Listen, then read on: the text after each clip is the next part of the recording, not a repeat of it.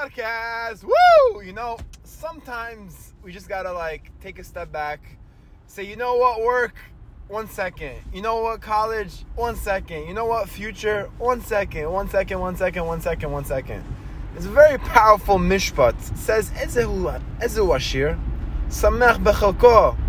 The whole world's running after wealth. The whole world is in the rat race. But the happy person, Hashem says, the happy person is the person that is happy with what he has. My friends, happiness is a mindset. It's a mitzvah to be besimcha. You take the word besimcha, you flip the words around, you have machshava, mindset. Happiness is a mindset. I know, I think a lot of the people listening to this podcast come from Brooklyn. I know how the community is in Brooklyn. I know a lot of it's a mess. I know a lot of it's really good too. I'm not taking away from the good points. But we have to understand one thing. We can only be in control of what we're in control of. The Torah says, Kedushim Tiyu.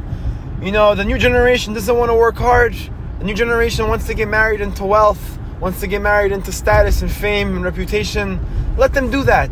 What do you care? You're a guy or a girl starting out his or her career, or maybe you're in high school, or maybe you're older. It doesn't matter. You know what you got to do every day. And even if all the people around you are messing up and are doing the wrong things, you have a decision to make to be happy. Personally, I wasn't always so religious. I wasn't always so excited every day. And even to date, there are some days where I wake up and I'm just not down. I'm not down. I have to do so much today. Every day is like that for me. But one thing that really helps is having a good morning routine, which even I've been slacking on personally. But it's very simple. 1 + 1 is 2. You make good decisions for yourself.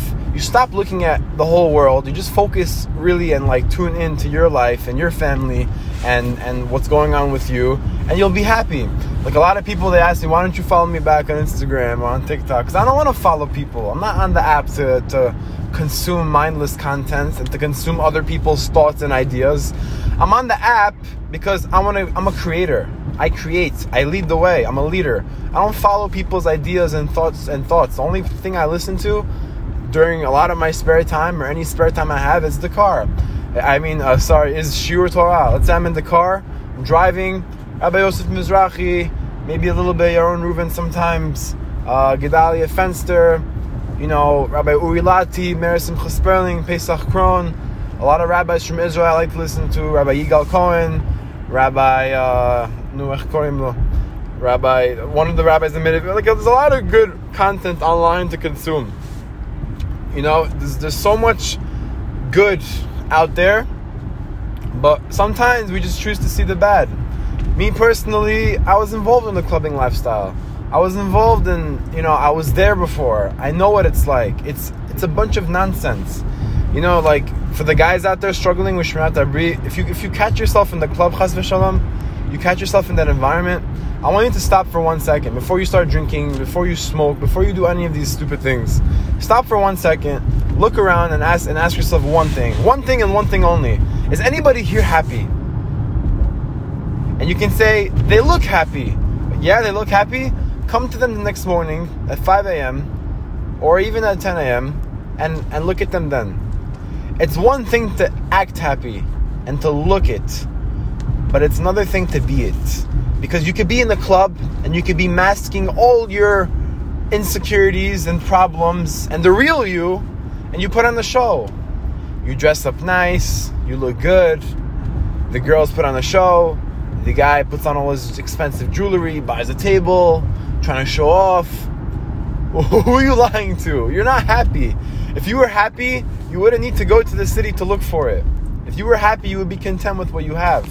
You can sometimes literally, I'm in my room, I'm in my house, play some music, start doing some push-ups, and I'm good. Playing some Shmuley Younger singing Hasidic music, or listening to a Bam Shir, and I'm working out, I'm getting in a good workout on a Saturday night, and everyone's texting me, let's go here, let's go there. Even kosher plans, let's go to focaccia, let's go do one of your speeches, whatever. Sometimes a lot of people messaging me all the time, and sometimes I'm just I don't know, I'm kind of happy where I am right now. I don't feel like I need to go anywhere else. I'll take my sister, I'll drive her to her friend's house, Or I don't know, like I like to spend time with my sister. I like to work on our relationship. Not work on it, it's natural, but I like to do things for my sister. I'm very like, I became very like just happy with what I have and where I am, as opposed to Jonathan when he was like 18, 19, like always like looking for it elsewhere, always looking for like love to give, because if you give love, then you just want to get it back. Always looking for like something unhealthy. I may have like facaded it and said, oh well, it is healthy because I'm doing something good. But the real thing is that the reason why we give is because we want to get in return. And when you're not happy with yourself, when you're not in a position where you can give, and when you can focus on someone else, when you can focus on yourself and not always have to constantly run to somewhere else for happiness, then you're probably not ready for a relationship. And that's something that took me a long time to learn. It took me a long time to learn that I need nobody in my life besides Hashem. I can be without friends, completely alone, and nothing can be like going right, but I'm content. I may not always like be in that super inspired mood, but I always strive to be. I always strive to just see the good in everything. Hashem is maneuvering every detail in my life. Hashem knows what's best for me. Hashem knows how much money I need to make. Hashem knows who needs to be healthy and who doesn't. Hashem knows everything. And that's just the biggest like, thank you Hashem. When I was in Shana Aleph in my first year in Israel, my grandmother was sick. She had cancer. And that was like, that really weighed me down, because all my boys, we got to Israel, we're like excited to have a good first year in Israel, and we're excited to like, have a good time.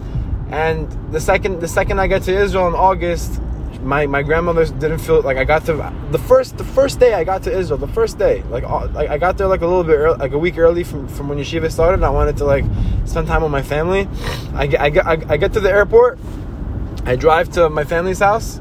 Boom, get to my grandmother's house. Right, the second I get there, everyone's like screaming, and I'm like, what's going on? Everyone's like in her room because she doesn't feel good and she has like a growth. And they go to the hospital. We all go to the hospital that same day. Second I get off the plane, and we find out she has cancer. You know what that felt like? It felt like build up, and then boom, collapse. Like right away, you feel horrible because everything just changed. What do you do in that moment? What do you do? That was like a huge test for me, because the whole year I was constantly, like once a week, I would take a bus and go see her. And just always try to spend time with her. And, I didn't know what was going to happen. And Baruch Hashem, she healed and she got better. And she's way past it now. Like her hair grew back, and you would never even know she has cancer. But just the idea is that even in those moments when, like, it was probably one of the scariest periods of my life personally, I never lost hope. Honestly, like, I'm being honest, I never lost hope. I don't know, I knew it was going to be okay. Like, I remember it was Hanukkah that year, and we were in the hospital, and these guys came to like sing some songs and Pizmorim, and to make it like a good vibe. And it was such a beautiful thing to see, and it just made everyone feel happy. And I don't know, there was just so much that like I experienced and went through in my own personal life, whether it was like a failed situationship or friendships that went south, personal things that happened. A lot of things happened to me that, like, sometimes people ask me like, how'd you start making these videos or the podcast? They're so inspiring, blah blah blah. Honestly, like, I never know what to answer, because I would tell you the truth is it started from the day I was born. I like every other person, I was always going through things, but I feel like what differentiated me from the pack was that even if I would make mistakes, I would never identify with the mistake. I would always say, okay, you made a mistake, but like, when are you going to shape up, Jonathan? I always wanted more for myself. I always knew that the mistake was temporary. I always knew I wasn't going to become that person. And I always knew it was just it was an experience. But an experience doesn't define you, And that's really like my message. I want to inspire you guys listening to take action in your life and to just be more happy with where you are, because ultimately we all want to grow. Ultimately we all want to succeed, including myself. I'm a 22-year-old kid starting out my life. I want to be successful. I'm making these podcasts, I'm making these videos, I'm doing all this stuff and a whole other stuff in my personal life, like going to shiurim and college and working, because I want to be successful. I want to be a somebody. I want at my funeral people to say like, you know, Jonathan was a good guy, you know, at least that. You know, rabbis always talk about, you want to like really scare someone or show someone how that they got to make tshuva. Remind them of Yom Yomatchem. Remind them of the day they're going to pass away. Take them to a funeral, because it really shows you that so many decisions that we make are so selfish, and the decisions that are so full of ourselves. And what do I mean by that? I mean, like, you know, you decide to like let's say, like, a really common thing I think in this generation is like people acting like especially the men, like, oh, I'm too good for you, like I can't call you and say how you're doing, you know. Like me personally, I'm usually always the one to make the first phone call, because I'm not with that game, you know, like, oh, I can't call you because you have to call me, I'm the boss, I'm working. Bro, what do you're on this earth for 70 years, you know, 20, 30 of them already went by. You know how fast your life is going to end? In the blink of an eye, the Torah says. What are we spending so much of our times for, being so full of ourselves? So you see, it's so easy for me to be happy and to tune in on my happiness when I recognize that my life is short. When I recognize that Hashem woke me up today. I could have died in my sleep. I could have choked on something that I ate last night. I could have, got into a car accident. I could have, this morning driving on the bridge, it was snowing. The car could have flipped over.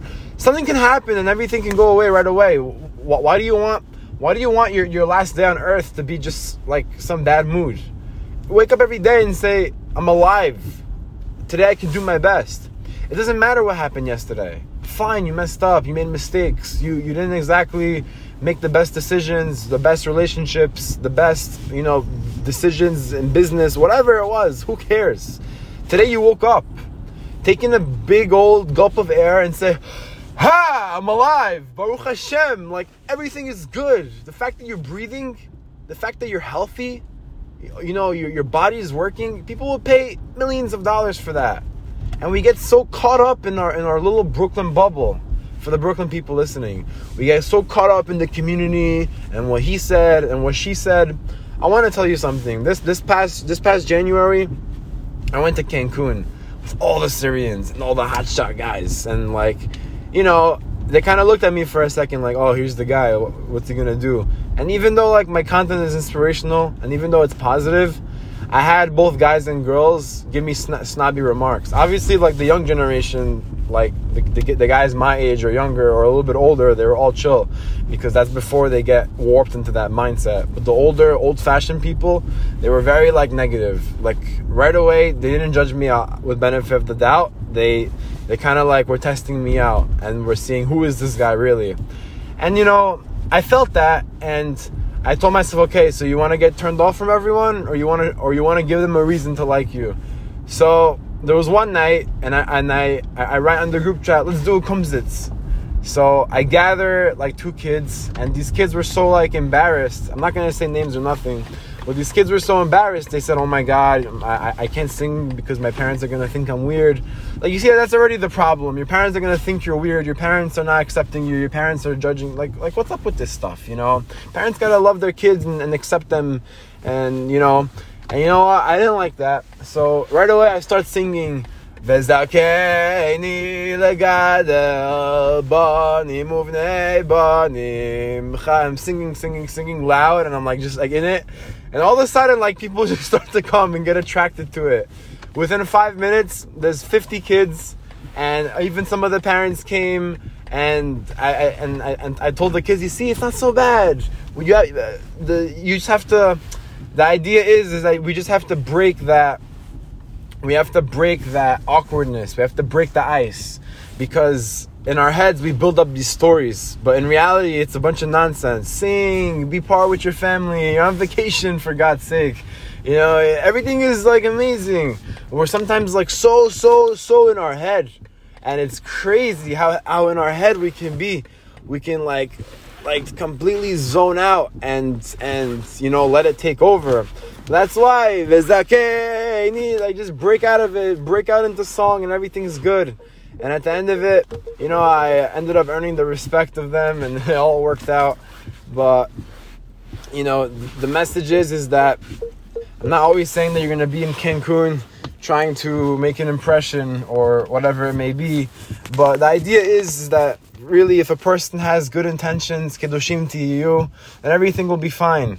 Don't get caught up in your mind or caught up in your actions rather about what should I do? What's he gonna say? What's she gonna say? Who cares what someone's gonna say about you? Because if someone chooses to see something bad in you, it's a direct impediment and a reflection of that person seeing something bad in themselves. And they're just simply using you as an outlet to see bad in. So don't worry about things so much. Life is beautiful. Life is good. And we just have to always make a conscious decision to be happy and to care less about what people think about us. I'm not saying that you should completely ignore all opinions, obviously. It's not what the person said, it's who said it. Obviously, if someone who really cares about you comes and tells you something, respectfully, like, I think you shouldn't do this, and they're right, listen to them, yeah. But if someone just blatantly, like, you walk into a shul and someone looks at you in a negative way, ignore them. Who cares? The opposite, kill them with kindness. We can't expect the world to change into what we want it to be. We have to make the world the way we want it to be. You can't expect the whole community to become positive, outgoing people. You become that positive, outgoing person. You start the chain, and you just do that every day. And one person's going to change, and two will change, and eventually we have a brighter world. The world is not perfect. The world is far from perfect. And within the world, the Jewish world is not, and within our world, the Jewish world is not perfect. The Syrian community is divided, the Bukharians are divided in Queens, the Persians in Great Neck are divided, I think the Israelis in Queens are divided. Every community, we're all divided, and within the division, there's more division. There's SY, and there's Bo, and there's Lebanese, and there's Bukharian, and there's Kafkazi beef, and there's Gorsky, and there's Israelis and Chilonim and Datilonim and Datiim. There's so many categories and names, and Orthodox and modern Orthodox and secular and liberal and conservative, and there's so much division within the division within the division within the division. So how do we expect to bring the Mashiach? What are we going to send one Mashiach to the Syrian community, one Mashiach to Queens, one Mashiach to Israel? You can't do that. Mashiach has to come and have a whole nation together. That means that a Syrian can marry a Bukharian and a Persian can marry a Moroccan, and there's no racism in Shidduchim, there's no racism in Judaism, there's no racism Bichlal. We're all one nation, and we all come from different backgrounds. The Moroccans bring their delicious Moroccan fish, and the Syrians, they bring their delicious lahmajin and mazeh.